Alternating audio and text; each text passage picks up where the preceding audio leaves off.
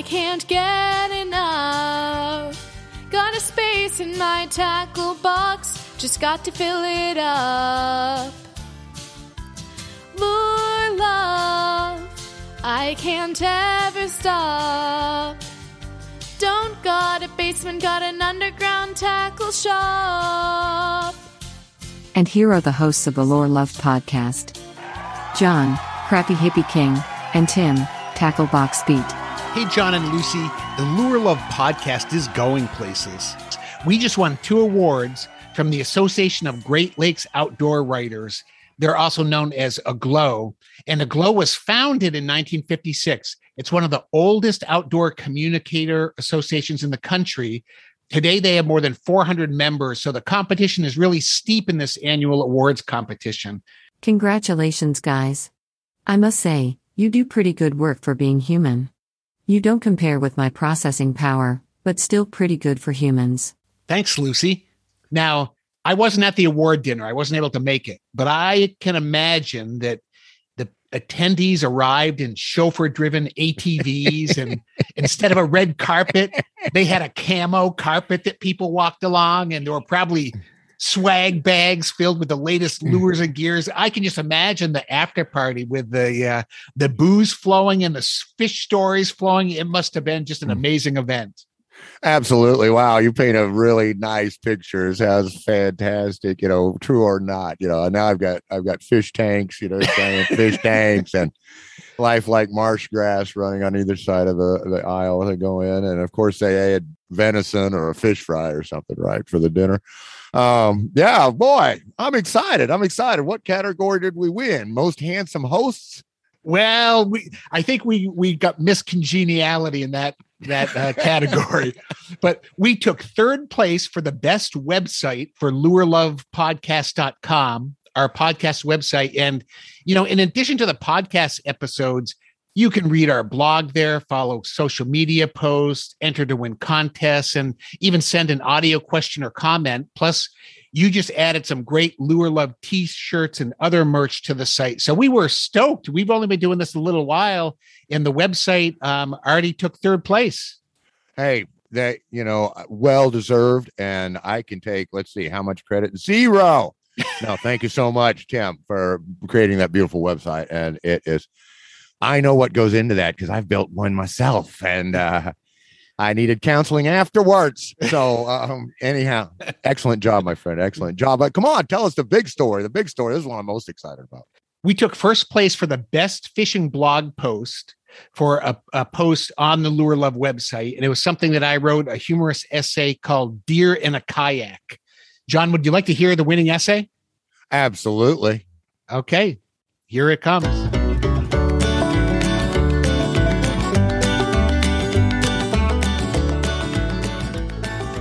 At a circus, I once saw a chimpanzee on a tricycle. And on YouTube, I've seen a dog on a skateboard and a squirrel on water skis. But those pale in comparison to what I saw last weekend while fishing. It was a deer in a kayak. I often see deer when fishing on this particular river, and I see a lot of kayaks on the river too. But this was the first time I had ever seen them combined. As I looked upstream, I could see the kayak come round the bend. At that distance, everything looked pretty normal. Just another yakker coming to disrupt my fishing. It was a common occurrence, and the kayak didn't seem to be in a hurry as it slowly floated downstream. But as the kayak got closer, I noticed 2 things. First, the kayaker wasn't holding a paddle. Second, the kayaker had the skinniest arms I had ever seen. And as it got still closer, I thought, that guy has the largest ears I've ever seen. And as the kayak got even closer, I thought, that guy looks like an Odocoleus virginianus, a white-tailed deer. I rubbed my eyes and looked again. I was fishing for catfish in a few of the deeper holes in the river and thought the new bait I was testing might be clouding my brain.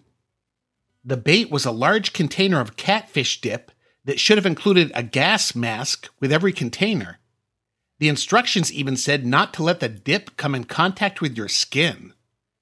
When I opened the container and looked inside, I knew immediately that putting my nose directly over the dip was a colossal mistake. It was like being punched in the face with an angry skunk that had just finished eating a dozen rotten eggs and rolling in cow manure. As a kid, I'd heard of a practical joke where you put dog poop in a paper bag, place it on someone's porch, light the bag on fire, ring the doorbell, and run. When the homeowner sees the burning bag and stomps out the flames, their shoe gets covered with dog poop. I'm not saying this is a classy practical joke to pull on someone, and I don't even know if anyone actually ever tried it.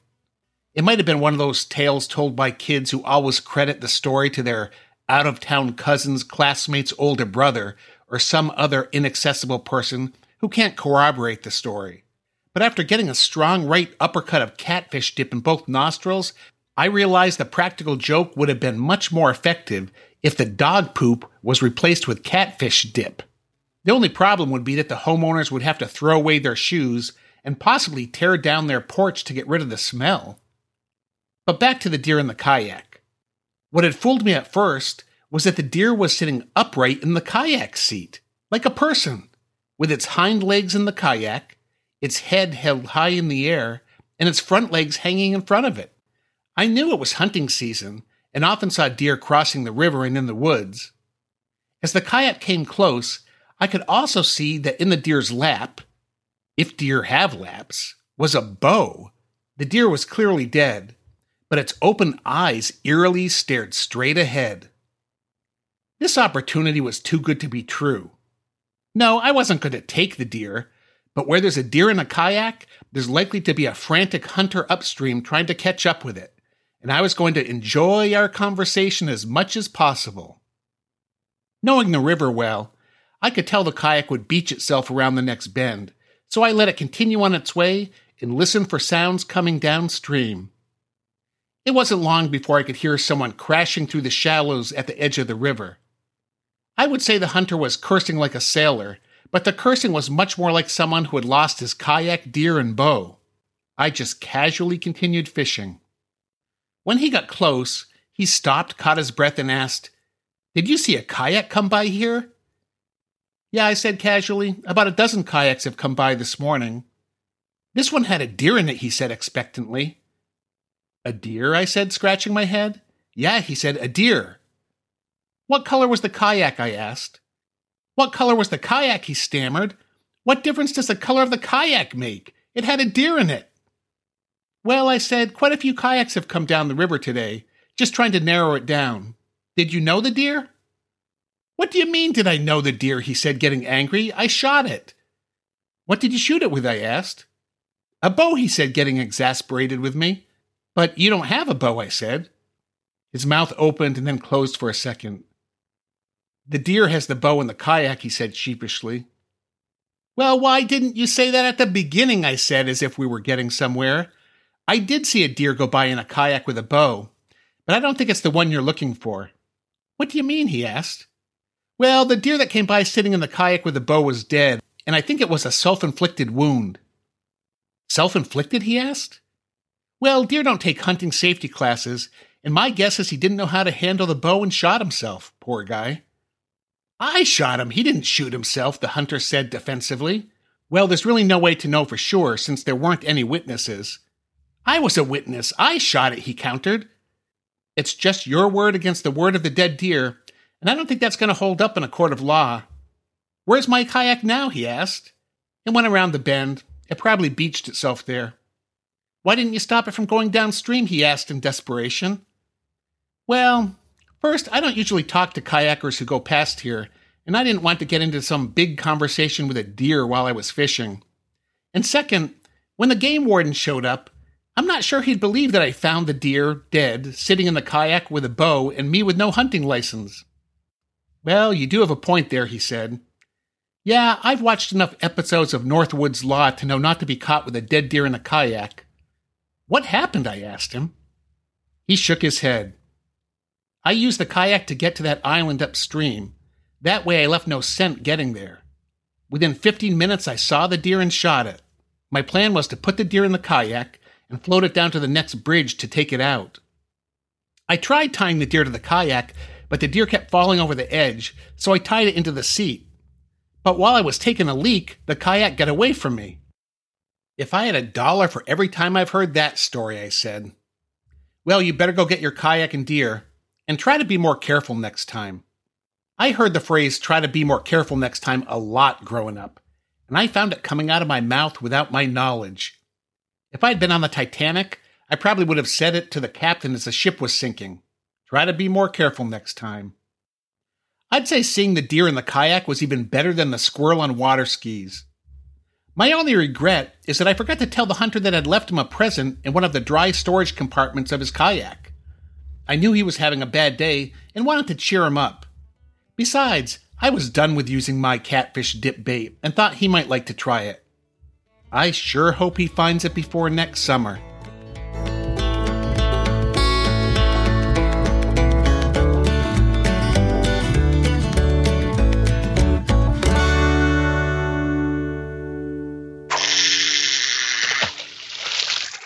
Tonight's focus on the lure development timeline is on a true classic that was both popular and important and has maybe the best name ever for a lure, the Heddon River Runt.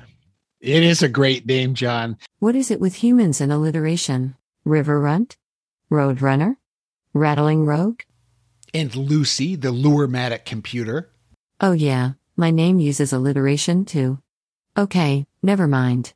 I'm okay with alliteration. John, how is the river runt as a collectible lure? Well, I mean, the River Runt's an absolute wonderful collectible for a couple of reasons. They made a whole bunch of them, so there's ones that aren't terribly rare, so you can get started at a lower price. An average person can find some fun examples in good condition, starting around $5. Another reason the River Runt motivates so many collectors is that they came in a staggering array of colors and models. Yeah, they really did, John. And the river runt's a cool lure. It's a crankbait that ranged in length from about 2 to 5 inches.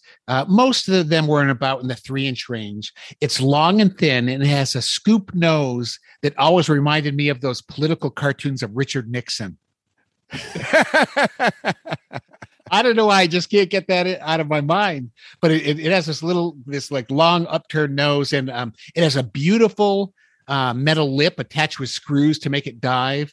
It comes in floating and sinking versions. Most have double treble hooks, and it's just a beautiful lure, very recognizable. But as you said, John, it's crazy how many color combos the River Runt comes in, and the Heddon created in both for that and for their other baits. A lot of classic colors and patterns are still in use today. Exactly. These designs have stood the test of time. I mean, it's not as thin a bait as, say, a slim minnow, but yeah, it reminds you kind of, how many baits were derived from using broom handles and cutting them down to different lengths and then whittling, from there to get your shape. I know that I will not leave the house without a Heddon Tiny Torpedo in my kit. I do have one River Runt that I fish with from time to time, but whether it's the Zara Spook or the Tiny Torp, Heddon designs hold up well over history. They're great lures. I think I've owned River Runts for my entire fishing life. I really can't remember a time when I didn't have one in my tackle box. I fished with them as kids. And recently I was visiting my parents and I found an old one in an old tackle box in their garage. I mean, it's a lure that just keeps popping up time and time again. It certainly is. And they're just too much fun. Okay. So I want to draw in on the visual aspects of River Runt because we could make an hour-long broadcast or a series of broadcasts about this lure. I mean, heck, there's entire books written about this lure, but I'm just going to draw in on the visual aspects of the River Runt tonight. But hit us with some backstory, if you would, please. TTBB, tell us where this thing came from. We use two primary sources to do a little bit of research. The first one is mybaitshop.com, which is a dynamite place to learn about the history of different lures and buy a few lures while you're at it. They actually have a lot of River Runts for sale there, so you can go in and check them out. And we'll put the link to that in the show notes. And then the other resource is the Whitefish Press website. And Whitefish Press has amazing lure history books, very detailed. You can really go down the rabbit hole and learn everything about almost every lure that's out there. And on their website, they include an overview of the book, The River Runt Identification Guide by Tom Jacoment and Dennis Boles. And Waitfist Press just has some of the best lure history books you're going to find anywhere. And I really recommend you check them out. And we'll include a link to that in the show notes as well. So the River Run was a lure derived from a larger olden head-in bait called the Vamp. And what's really cool about both lures is they're originally carved out of wood. So, much heavier than the plastic versions. They had huge dished out eyes that faced forward and a muzzle that looked to me a little bit like it was based on a pike rather than a small bass or forage fish or a sunfish. As I said before, more like Richard Nixon. Those bass love to slam Richard Nixon. That's all I can say. And the original River Run saw some limited release from 1929 to 1932 as a wooden lure, but it really took the scene by storm when the plastic models came out in 1933, and it was named the River Run Spook. And this is just such a great piece of history. It got its name because the plastic blanks were translucent, and many of the designs were painted in such a way that the light passed through the body of the bait. So to the imaginations of Heddon's design and sales departments in the early 30s, they looked kind of ghostly. So they were called spooks. You just got to love that. And that's true when you look at these, you can really see that the light goes through those. And so, on a bright sunny day, these things kind of really lit up in the water. Absolutely. I mean, it's crazy. Plastic was a new thing. It was a cutting edge material. Heddon was right there on it. And wow, what a plethora of paint jobs. I mean, they had over 50 color combos along with a wide array of variations because they made countless small batches and prototypes. So they had a lot of fun over there. This is so typical of older businesses to have a real creative department that paints up a few lures and then says, what are we going to do with these? And it's like, oh, give them away or sell them or, but get them out there. Let's see what some of our customers think. And so there's tons and tons of unofficial paint jobs and so forth that you can find. I mean, Tom and Dennis have over 500 different River Run pictures in their ID guide. So that kind of gives you an idea of how the creative juices were really cranking over at Heddon with the River Run and what a deep dive you could do if you start getting into some of these backwaters on this lure. It is a lot of different colors. There are the simple paint jobs like, the typical red and white, and there are more detailed ones that you like a frog lure that has the frog spots on there. Then there are the flitter models with glitter on the outside, the fish flash models that have like a gold or silver liner inside and scale patterns as well. And finally, the popular favorite, the shore minnow. The shore minnow pattern is really one of the most remarkable patterns ever, in my opinion. I mean, those who are not familiar with Heddon's lures, a shore minnow pattern relies on a background color with a series of contrasting ribs or like herringbones painted down the side. Not only is the pattern one that appeals to fish and anglers, and they still use it today, but I can't help but think it was influenced by the wider world of painting and art going on at the time. I mean, we're talking about 20s and 30s here, modernist movement and so on. I mean, it's just such a cool abstraction of a natural element. It just makes me wonder there wasn't a person or two at Heddon combining a deep interest in the modern art that was coming along with good fishing sense when they went to design. I don't know. I didn't get that deep into it. I looked, Tim. I tried to find a little more, but anyway, shore minnow, classic old pattern, still around today, still whaling on fish today. And to me, John, that herringbone with a translucent body and that unique river run shape, it's those three things that just make it so recognizable. There's no other lure that I can think of that really combines those. And it does really have an artistic feel to it. Somebody was very creative. Yeah, it's great to have that kind of environment and that kind of human element into such a great lure. Now, as far as River Run collectability, it sounds to me from my research that those early plastic models are really hard to come by in good shape. Apparently, some of the early plastic they used was not as tough as what they were able to come up with later. And so the stresses of fishing wore a lot of these lures out.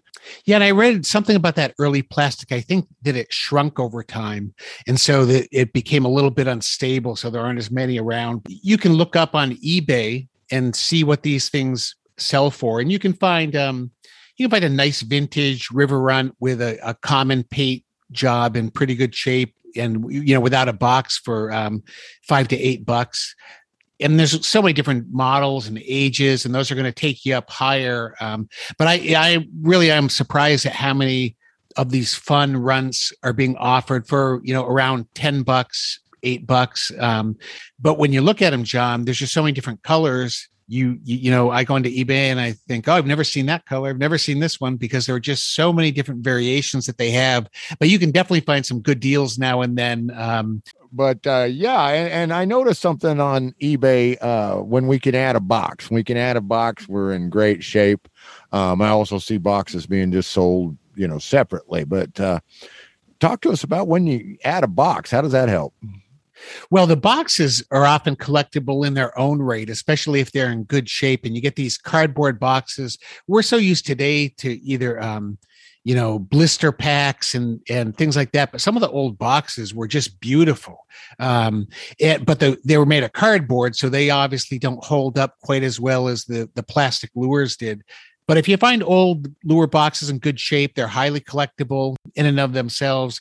You can pay, $10 to $25 just for a box. But the real feat is to match the box and the lure by the catalog number. Sometimes a lure will be in the box, but it's not what its original box was. And so the real collectors are trying to not only collect a lure, but then the box that they went in as well. And that gets a much higher value than either of those sold separately. Well, I see here on your notes that these prices for the more common river runs quickly gives way to all sorts of different models with higher values.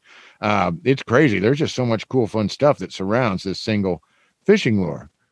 And that's why, John, some of the colors might be more rare than others. So there was a mint river run with a box that recently sold on eBay for $53, for one lure. They go for much more than that even. But, some of the more common ones are going to be a lot less. Your wife, Kathy, is a professional picker. She's used to finding antiques and everything. So what advice would she give to our listeners when it comes to buying these vintage lures? Main thing, I think, to start with, condition is king. So when you're looking at price and you wonder why one's more expensive or what have you, anyway, get lures that are at least in good condition. And don't be afraid to dicker, and don't get your feelings hurt if you can't come to an agreement, but don't be afraid to try. And then she always says, be ready to walk away if they won't, come toward you. Then there's plenty of deals out there. So if you don't get this one, there's another one to be had. But her most important advice would probably be to say, collect what you like, collect what you're having fun with. Don't worry too much about value. If you happen to like the shore minnow pattern and want to collect, right in that niche, great. If you just happen to want to get all the yellow or yellowish river runts you can find, that's great. Don't let have fun with the values and dream on about the big expensive finds, but don't let it spoil your fun. That's the great thing about river run. You can have an awful fun collection without putting out a lot of money. It's going to be colorful. It's going to be fun, and just do what you enjoy. And a lot of those lures, it's not about the value of the lure. It's the memories that are attached to it. One of the memories that I have, and I don't know what the official color name is, but I call it Fire Tiger.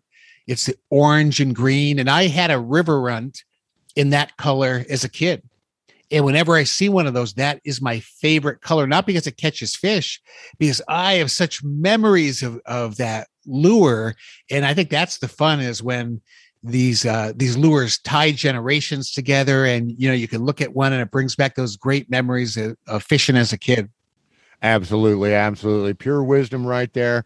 I'll throw my old black and white shore minnow pattern around and enjoy the heck out of it, but I've got a couple put away. So that's my advice here on closing. I think one great thing about the river runt, you can go out and buy one, put it in your active tackle box, and you can buy another one, put it in your tackle box, your old vintage tackle box where you keep your vintage lures, and have a user and have a saver, because they're certainly within reach for you in that type of situation. It has been the number one lip bait for decades, and it still works today. Warning, warning, lure news alert, lure news alert. According to an article in the Jackson newspapers, Brandon and Amanda Vance are independent insurance agents with their own insurance agency in Ripley, West Virginia. In the article, Brandon said, "I don't know what happened. Now we're an insurance office and also a bait and tackle shop. The sign in front of their business reads Vance's General Store Bait and Tackle, with a smaller sign underneath that says insurance. Many of the fishing lures they sell are handcrafted in Jackson County, and they sell those huge musky lures that we love so much. No, you know we love them. You just got some big musky lures, as a matter of fact, including the duck, the mighty, mighty duck. But yes, I did. indeed. I can't wait to see a huge fish take that baby duck off the surface. The Vances are using social media to find lure makers to feature in the store.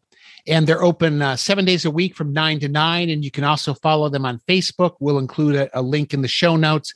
But John, this is a great story on so many levels. And I hope the Vances are not only hugely successful in their business, but also start a trend of fishing lures being sold in other businesses. For example, I think when you go to the movies, you should be able to buy a large popcorn and a few hula poppers at the same time.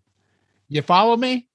Oh, yeah. No, definitely. And especially if the movie is about a sea monster or fishing or any sort of thematically water-related movie, there should be some fishing lure tie. Absolutely. Absolutely. When I go to the dentist, I shouldn't just go home with clean teeth. I want a dozen Panther Martins in my pocket. Or say I'm picking up my shirt from the dry cleaners. Why not pick up some dry flies at the same time? Or you order a pepperoni pizza, you get a pico perch with it. This is what I'm talking about. This is a big idea. There should be a lure store in every other store, the way there's a Starbucks in every other store. Wow, you're heating up there, Tim. I mean, but really, man, it's getting to me. Your excitement is infectious. I'm starting to see lure kiosks everywhere. I just love it. So we're going to put a link to this news article and the Vance's Facebook page, and hopefully we'll see more of these lure stores opening. And if they're really lucky, they'll go out of the insurance business altogether and just be doing full-time lures. There you go. There you go. A story on WDBR TV in Louisville, Kentucky says that an 8-year-old named Logan Boyd didn't just set up a lemonade stand this past summer. He set up a fishing lure stand. Logan and his parents sold the hand-poured plastics they made at Shepherdsville Farmers Market, and they sold them about $5 a bag. And the company is called Boyd's Bites. When they're not at the farmers market selling those plastic baits, Logan has a stand in front of his house. The business began on Facebook, and Logan, who is autistic, makes a lot of the decisions about the baits, especially color choices. He also massages the scent into the lures after putting them into the bags. John, now I don't know about you, but I have never fished before with a hand-massaged plastic bait, and I think this is a great idea. His fingers getting that scent into those plastics, this is a very unique feature. Hey, you get the love and you get the luck and you get the Logan in there. It's just got to be positives all the way around. I just love the story. What a great, great idea. And, growing up and kids selling lemonade, and you'd see adults stop by and think it was cute, but this is on a whole different level. Selling the plastics in front of your house. What gets better than that? I don't know. And I think it's awesome that he has a great neighborhood, great parents, great community, and that he can do something like that. I just think it's wonderful that he's able to pour enough stuff and is having fun with it. And it's stimulating his creativity. He's teaching him about business and about niche marketing, because he has the only hand massaged plastics anywhere in Kentucky. I guarantee you. If not the entire Mid-South. So way to go, Logan. We're behind you 110%, brother. Now, John, when I was a kid, there was something, I don't know if you remember this, creepy crawlers, which was a little metal plate, and you'd pour plastic into it, and you can make different shapes, including some bugs and worms. And we fished with them. We would make these. Now, it wasn't that really soft plastic. It was a little bit harder. But I just loved doing that growing up. And I could see him being 8 years old, helping to pour those plastics. I mean, it is just a ball to do something like that when you're a kid. It's an absolute ball. I remember creepy crawlers. We always had a blast with those things. And then when they first started producing pour kits for plastic worms, I had one. So I know that he is having a whale of a time. And it's a great way to get into lure crafting. So if maybe you're not wanting to tie or do something like that, think about pouring a few plastics. It's an awful lot of fun. I think our listeners should go to the Boyd's Baits Facebook page and buy a bag of plastics right now, and we will put a link in the show notes. That's it for another episode of Lure Love. Make sure to visit our website at www.lurelovepodcast.com and also our Facebook page. And don't forget to ask yourself this important question. Why buy one lure when you can buy 103? Lure Love, you've been on my mind. Never enough lures to tie to the end of my line. Lure Love, can't I make you see? Why buy 5 lures when you can buy 100?